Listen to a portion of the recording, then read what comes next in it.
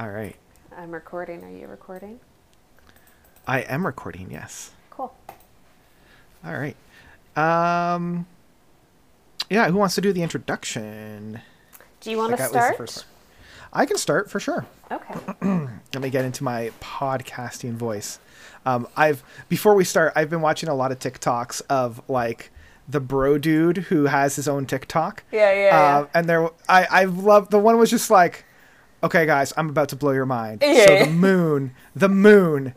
Jerry's laughing because he doesn't believe me, but the moon is 185,000 male lions away from us. All right. Supposedly 185,000 male lions. Now, the UN has reported that there's only 85,000 male lions. Now you can look on this Earth. up. Now you can look this up. Now think about that. How can the moon be 185,000 male lions away when we only have 85,000 lions here on Earth? I know, it's so brilliant. I was just like, wow, that's bravo, my guy. Bravo. That's exactly how it works. That is. Okay. Maybe I'll cut that and put it into the episode at some point, but I'm going to actually start this episode properly. Hello and welcome to the IP Address, an intellectual property and copyright podcast. This is where we look at some of the gray lines in laws and practices, and sometimes we also talk about whatever we want. Most of the time we go on long-winded tangents, but we make it there in the end. I'm one of your hosts, Michael Michelle. And I'm your other host, Sarah. Now, Michael Michelle, what are we talking about today?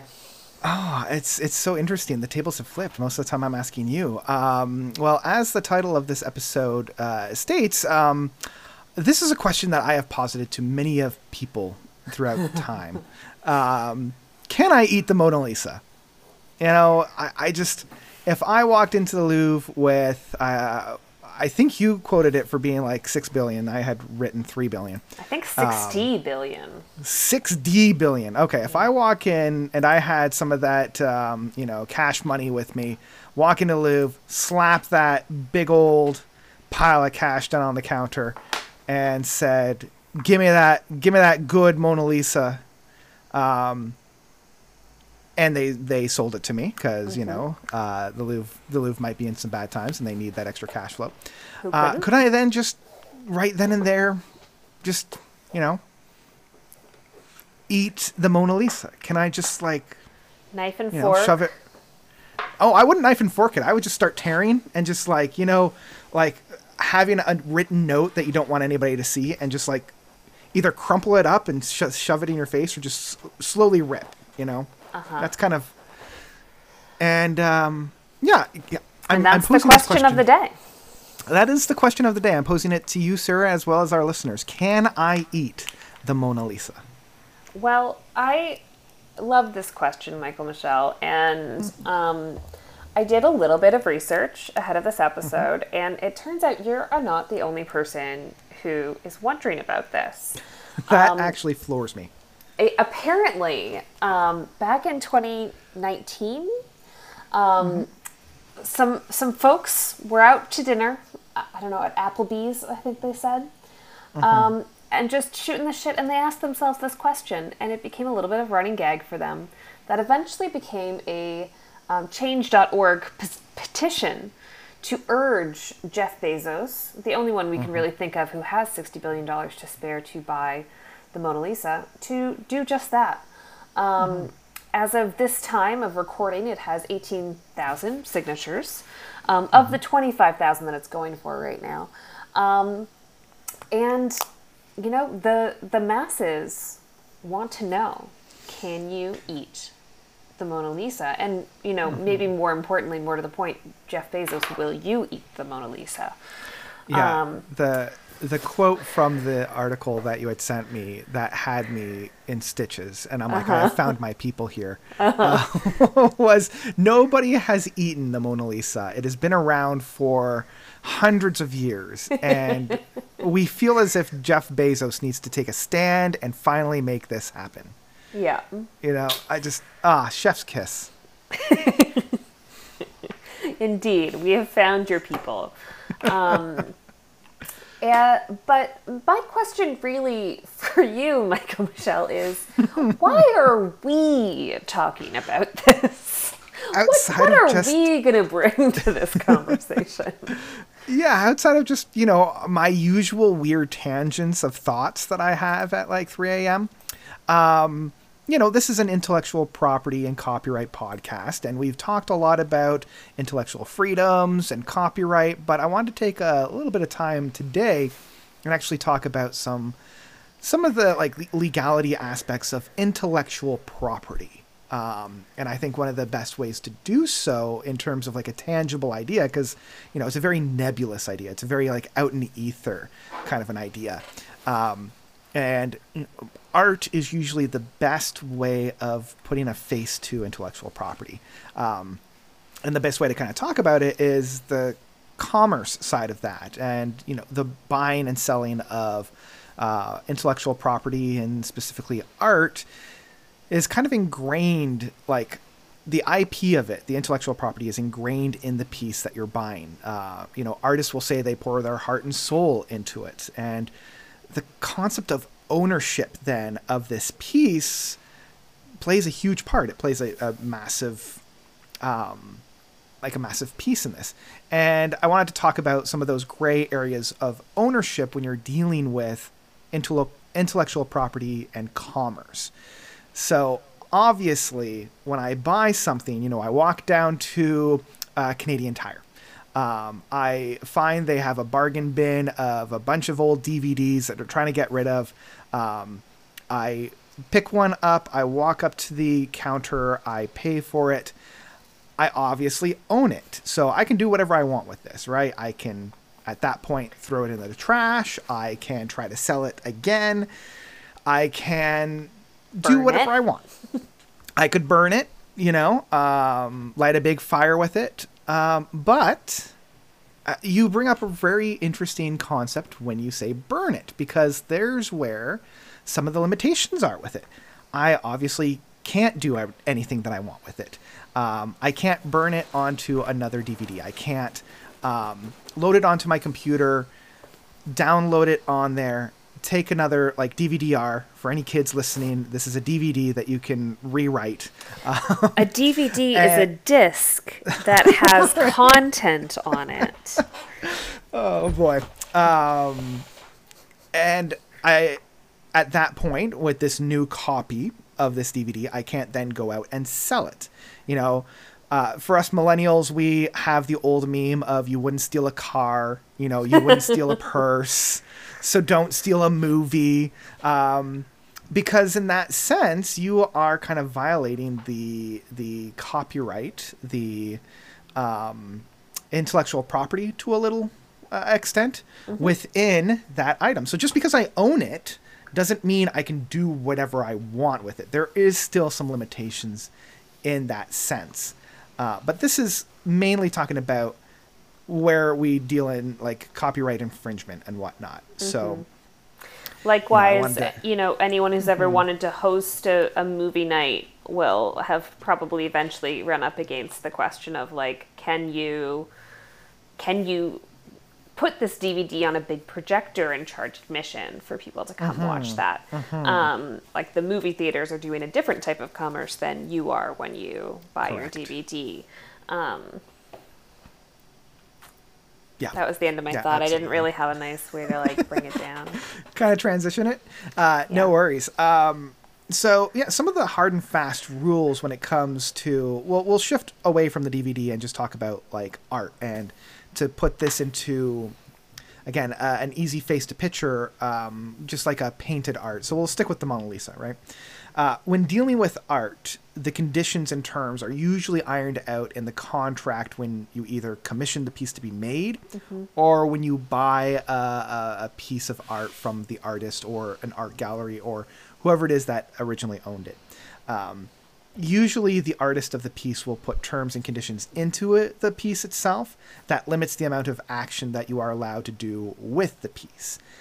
And when we were first discussing this topic a couple weeks ago, you had brought up Mr. Norton's character from the Ryan Johnson movie Glass Onion, where he has in fact bought the Mona Lisa, or at least rented it. And with I know, that, it's wild how much this is showing up in the contemporary zeitgeist of just like, are we concerned about the Mona Lisa, or do we really want to see it, harmed? Oh, everyone's annoyed about the postcards that they've been receiving, and we're all over it. Yeah, there was something, and I can't remember who said it or what the exact wording was, but it's like it's human nature to destroy that which we find beautiful. I watched a huge art house film with my father over the weekend called Neon Demon. I loved this film.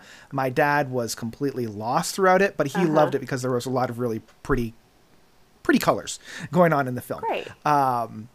But getting back to Glass Onion, when Edward Norton's character, whose name I've already forgotten, like the actual character, when he rents or loans the Mona Lisa from the Louvre, he had to put it behind glass casing that had to be like a hair trigger warning of complete protection, and that was within the clause of him essentially having the Mona Lisa in his personal collection. Now, obviously, this is a fictitious example from a fictitious movie, but that is something that a lot of, kind of private galleries will have when they sell off some art, is that if you are going to do this, it needs to be hung in this condition with this much lighting, because we want to maintain the integrity of the oils that are in this painting. If it's exposed to direct sunlight, it will bleach the painting and all that stuff. So there's going to be a lot of stipulations actually within the contract of ownership of these pieces. But again, I was having this conversation with somebody the other day, and it was like, but you own it. Shouldn't you be able to do whatever you want with it? Like, Da Vinci isn't alive anymore to draw up a contract to basically tell you, no, you can't do that. And that's where I think maybe the Mona Lisa has come into the zeitgeist, because it's one of the most famous, very old painting. I mean, it's been around for hundreds of years. The estate of Leonardo da Vinci is going to be tracking me down if I start to physically eat the painting. So again, I'm brought back to this question. If I plunk down that $60 billion right at the Louvre's feet, say, give me that tasty, tasty painting, what's to stop me? What's to stop me from doing that? What's to stop me from chowing down on some Mona Lisa? Okay, so again, I didn't do a ton of research, but because this is such a burning question for our current society, some of these answers are readily available to us, or someone has done this work for us already. So thank you to the author of this article, whose name I don't know. But we can link that article somewhere. We'll link it in the description. Right? Yeah, we'll link it in the description. People can read more about it. But here's what we heard. You could buy the Mona Lisa for, $60 billion-ish. And there's different laws around the world. So in the US, it sounds like there is not any type of law that is going to stop you from eating the Mona Lisa if you own it. Give me that tasty, tasty Mona Lisa smile. I can't wait. And that is because this artist is dead. In fact, long dead. And so there isn't necessarily any one who's going to be able to come at you for eating the Mona Lisa. Da Vinci's dead. Great. Mona Lisa is a snack.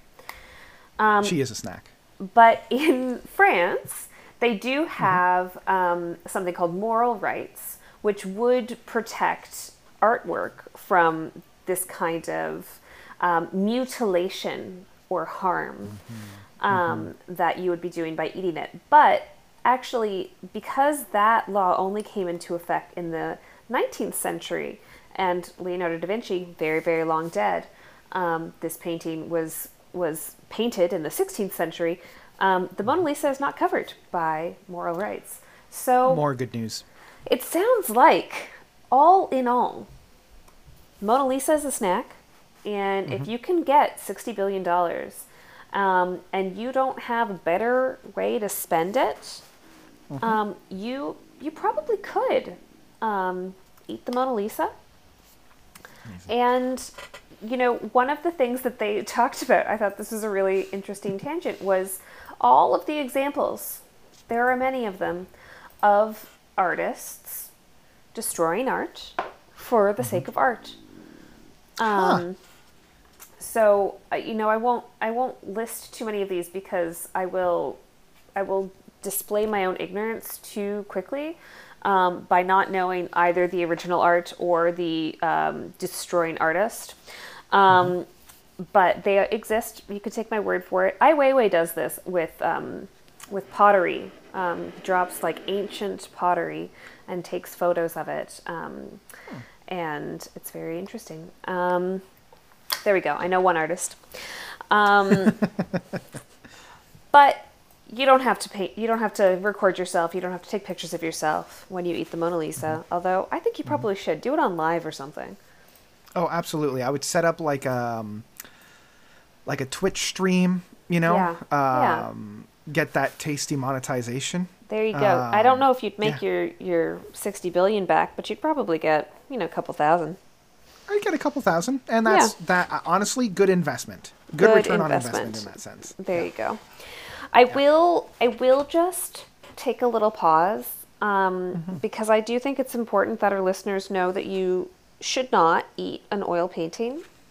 Oil paint is bad for you. There's several kinds of poison in oil paint. If you eat it, you're gonna be consuming hydrocarbons. You're gonna be consuming lead and mercury and cobalt and barium. Right, and these are bad. These are bad for you. Okay. If I didn't say this soon enough in the podcast, and you have eaten oil paint in the last 15 minutes, you should probably go to the hospital. Maybe call poison control. Just, you know, seek some medical attention. Makes sense. That's the after school special message for you. So what you're saying to me is that legally there's nothing stopping me from eating the Mona Lisa. Yeah. But physiologically there would be reprehensible complications after I eat the Mona Lisa.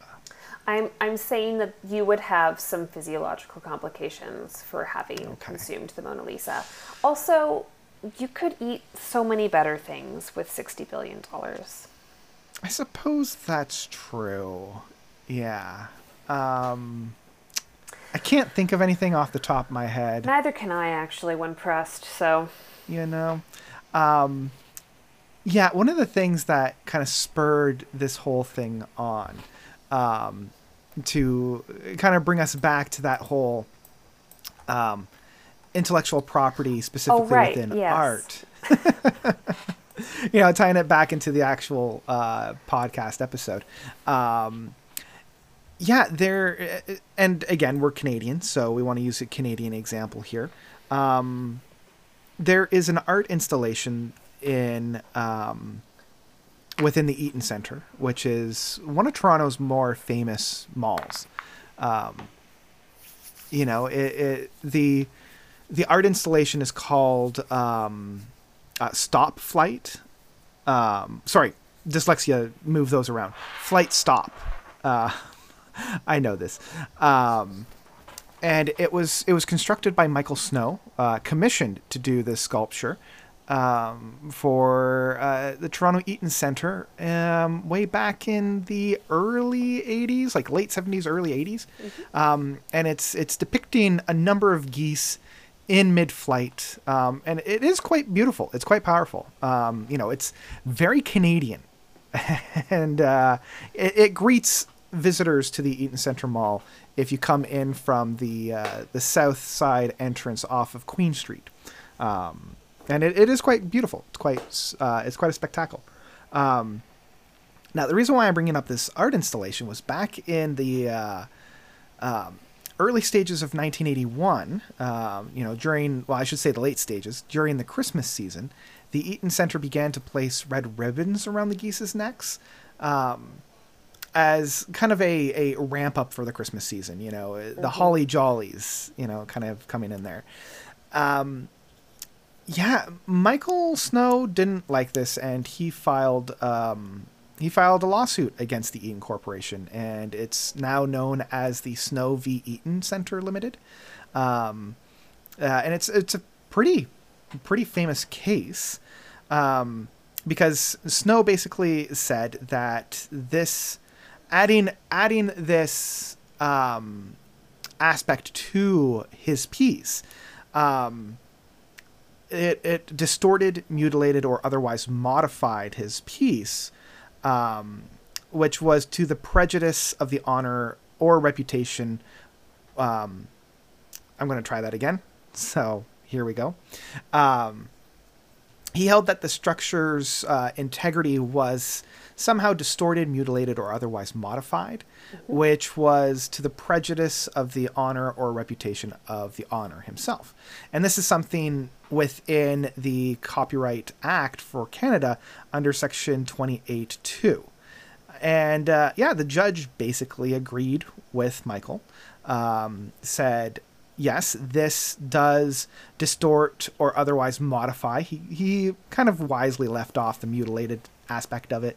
But it was kind of a little bit to the detriment of the honor or reputation of the author. I believe the wording that Michael used specifically for this case was that he felt that this undermined his work and made his installation more cash. It was very like cashing in for the holiday crowd kind of thing. And, Eaton Center kind of fought back because they're like, well, we already poured a heck of a lot of money into this campaign. We already made bags for it. We already made promotional material for it. Like, pulling the plug on it now is going to cost us a lot of money. So obviously we're going to try to fight this. But, the judge ruled in favor of Michael Snow.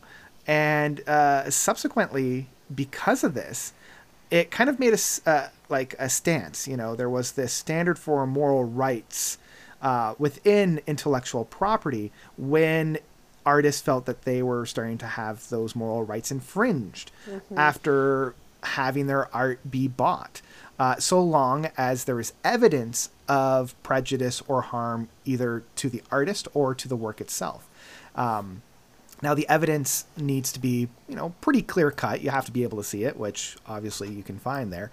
And actually, the Copyright Act for Canada has been amended since this case so that any modifications to paintings, sculptures, or engravings is deemed to prejudice the author. So, in my mind, destroying the Mona Lisa would, for the purpose of eating, would kind of fall within this camp. Now, as we've already discovered and talked about, Da Vinci isn't around anymore to sue me for it. So I can break that clause as much as I want. But I think because the legal owners of the Mona Lisa is the Louvre, I think they're the ones that would be able to file that clause. Even if they're not the originators of the IP, I think they're the ones that actually hold the IP at the moment. That's unfortunately where my notes kind of stop there, right? So I suspect you're probably right. I think if you purchased the Mona Lisa, I mean, could you ever? Like, is there an amount of money that the Louvre would accept for the Mona Lisa? I don't know. I don't know. There's only one way to find out, and that is to convince Jeff Bezos. All right, 2 more signatures to the change.org. We just need 2 more signatures. So because of this, I don't think indigestion would be the only ramifications that I would have after eating the Mona Lisa. And I mean, I think that this really does butt up against, and this is a theme for us, Michael Michel, is, we talk about the law and what's the limit of what you can do. But then, to me, this is a question of should we do in this circumstance? And, you know, there's one dangling note at the end of our show notes here, which is, but also, let's talk about obscene wealth.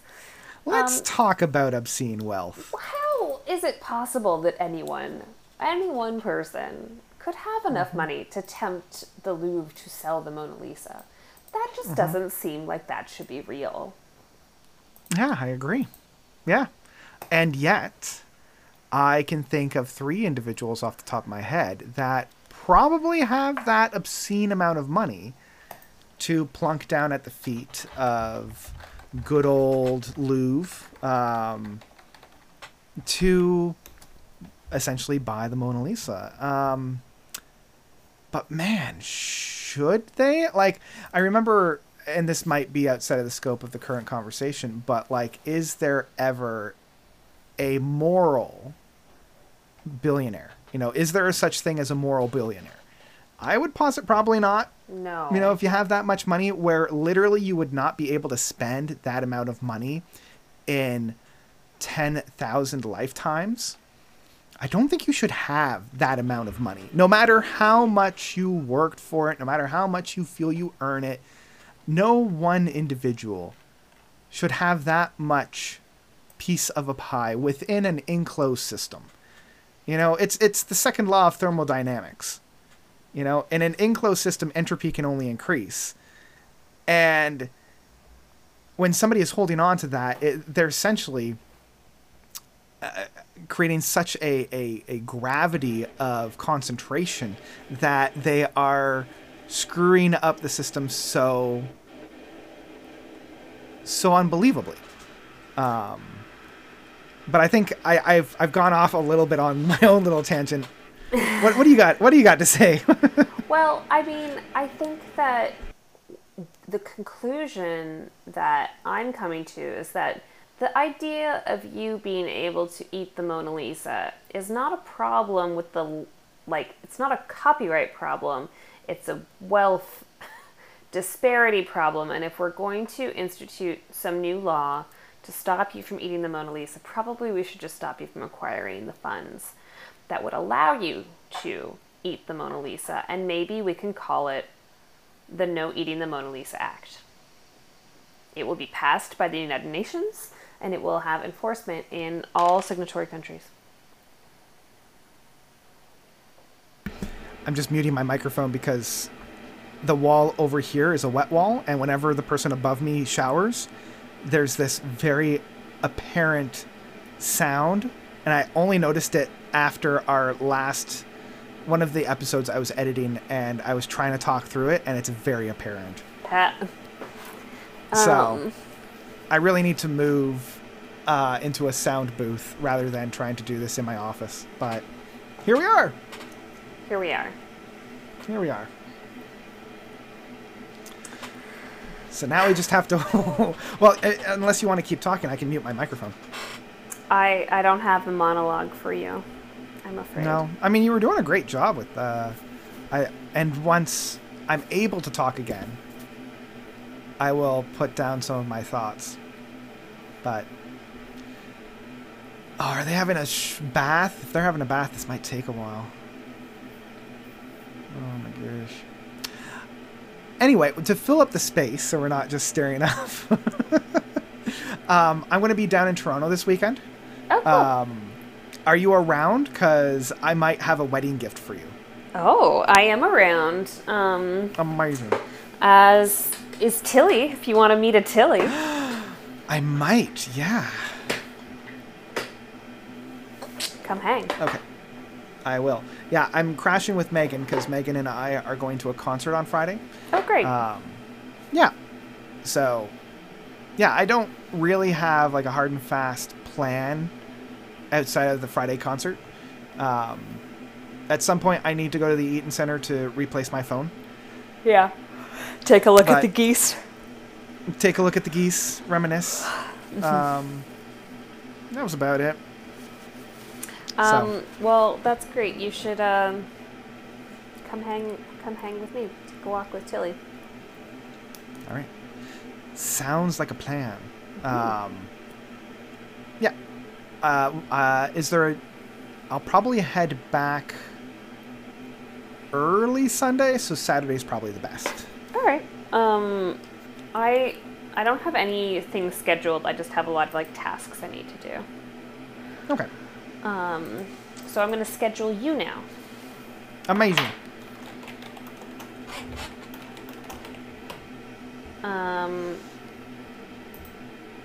I don't know. Do you want to do it in the morning or the afternoon? Do you care? You can just text me. Afternoon sounds good. All right. You're in my calendar. Amazing. In fact, you're in my household calendar. Yeah. Because Ryan needs to keep track of me. That's fair. Come on. Well.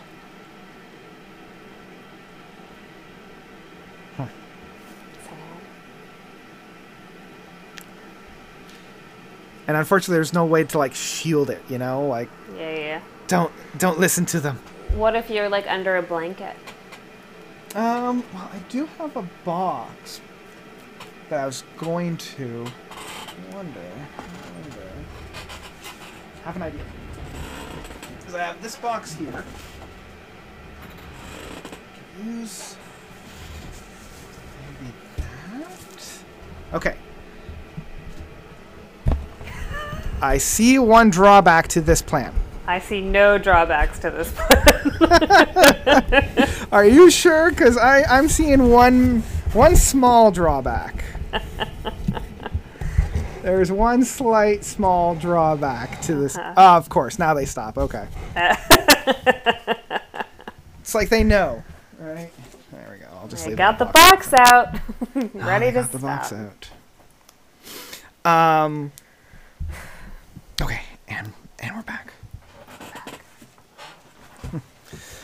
Honestly, I think that is a fantastic law. And I 100% would endorse it. This stop buying the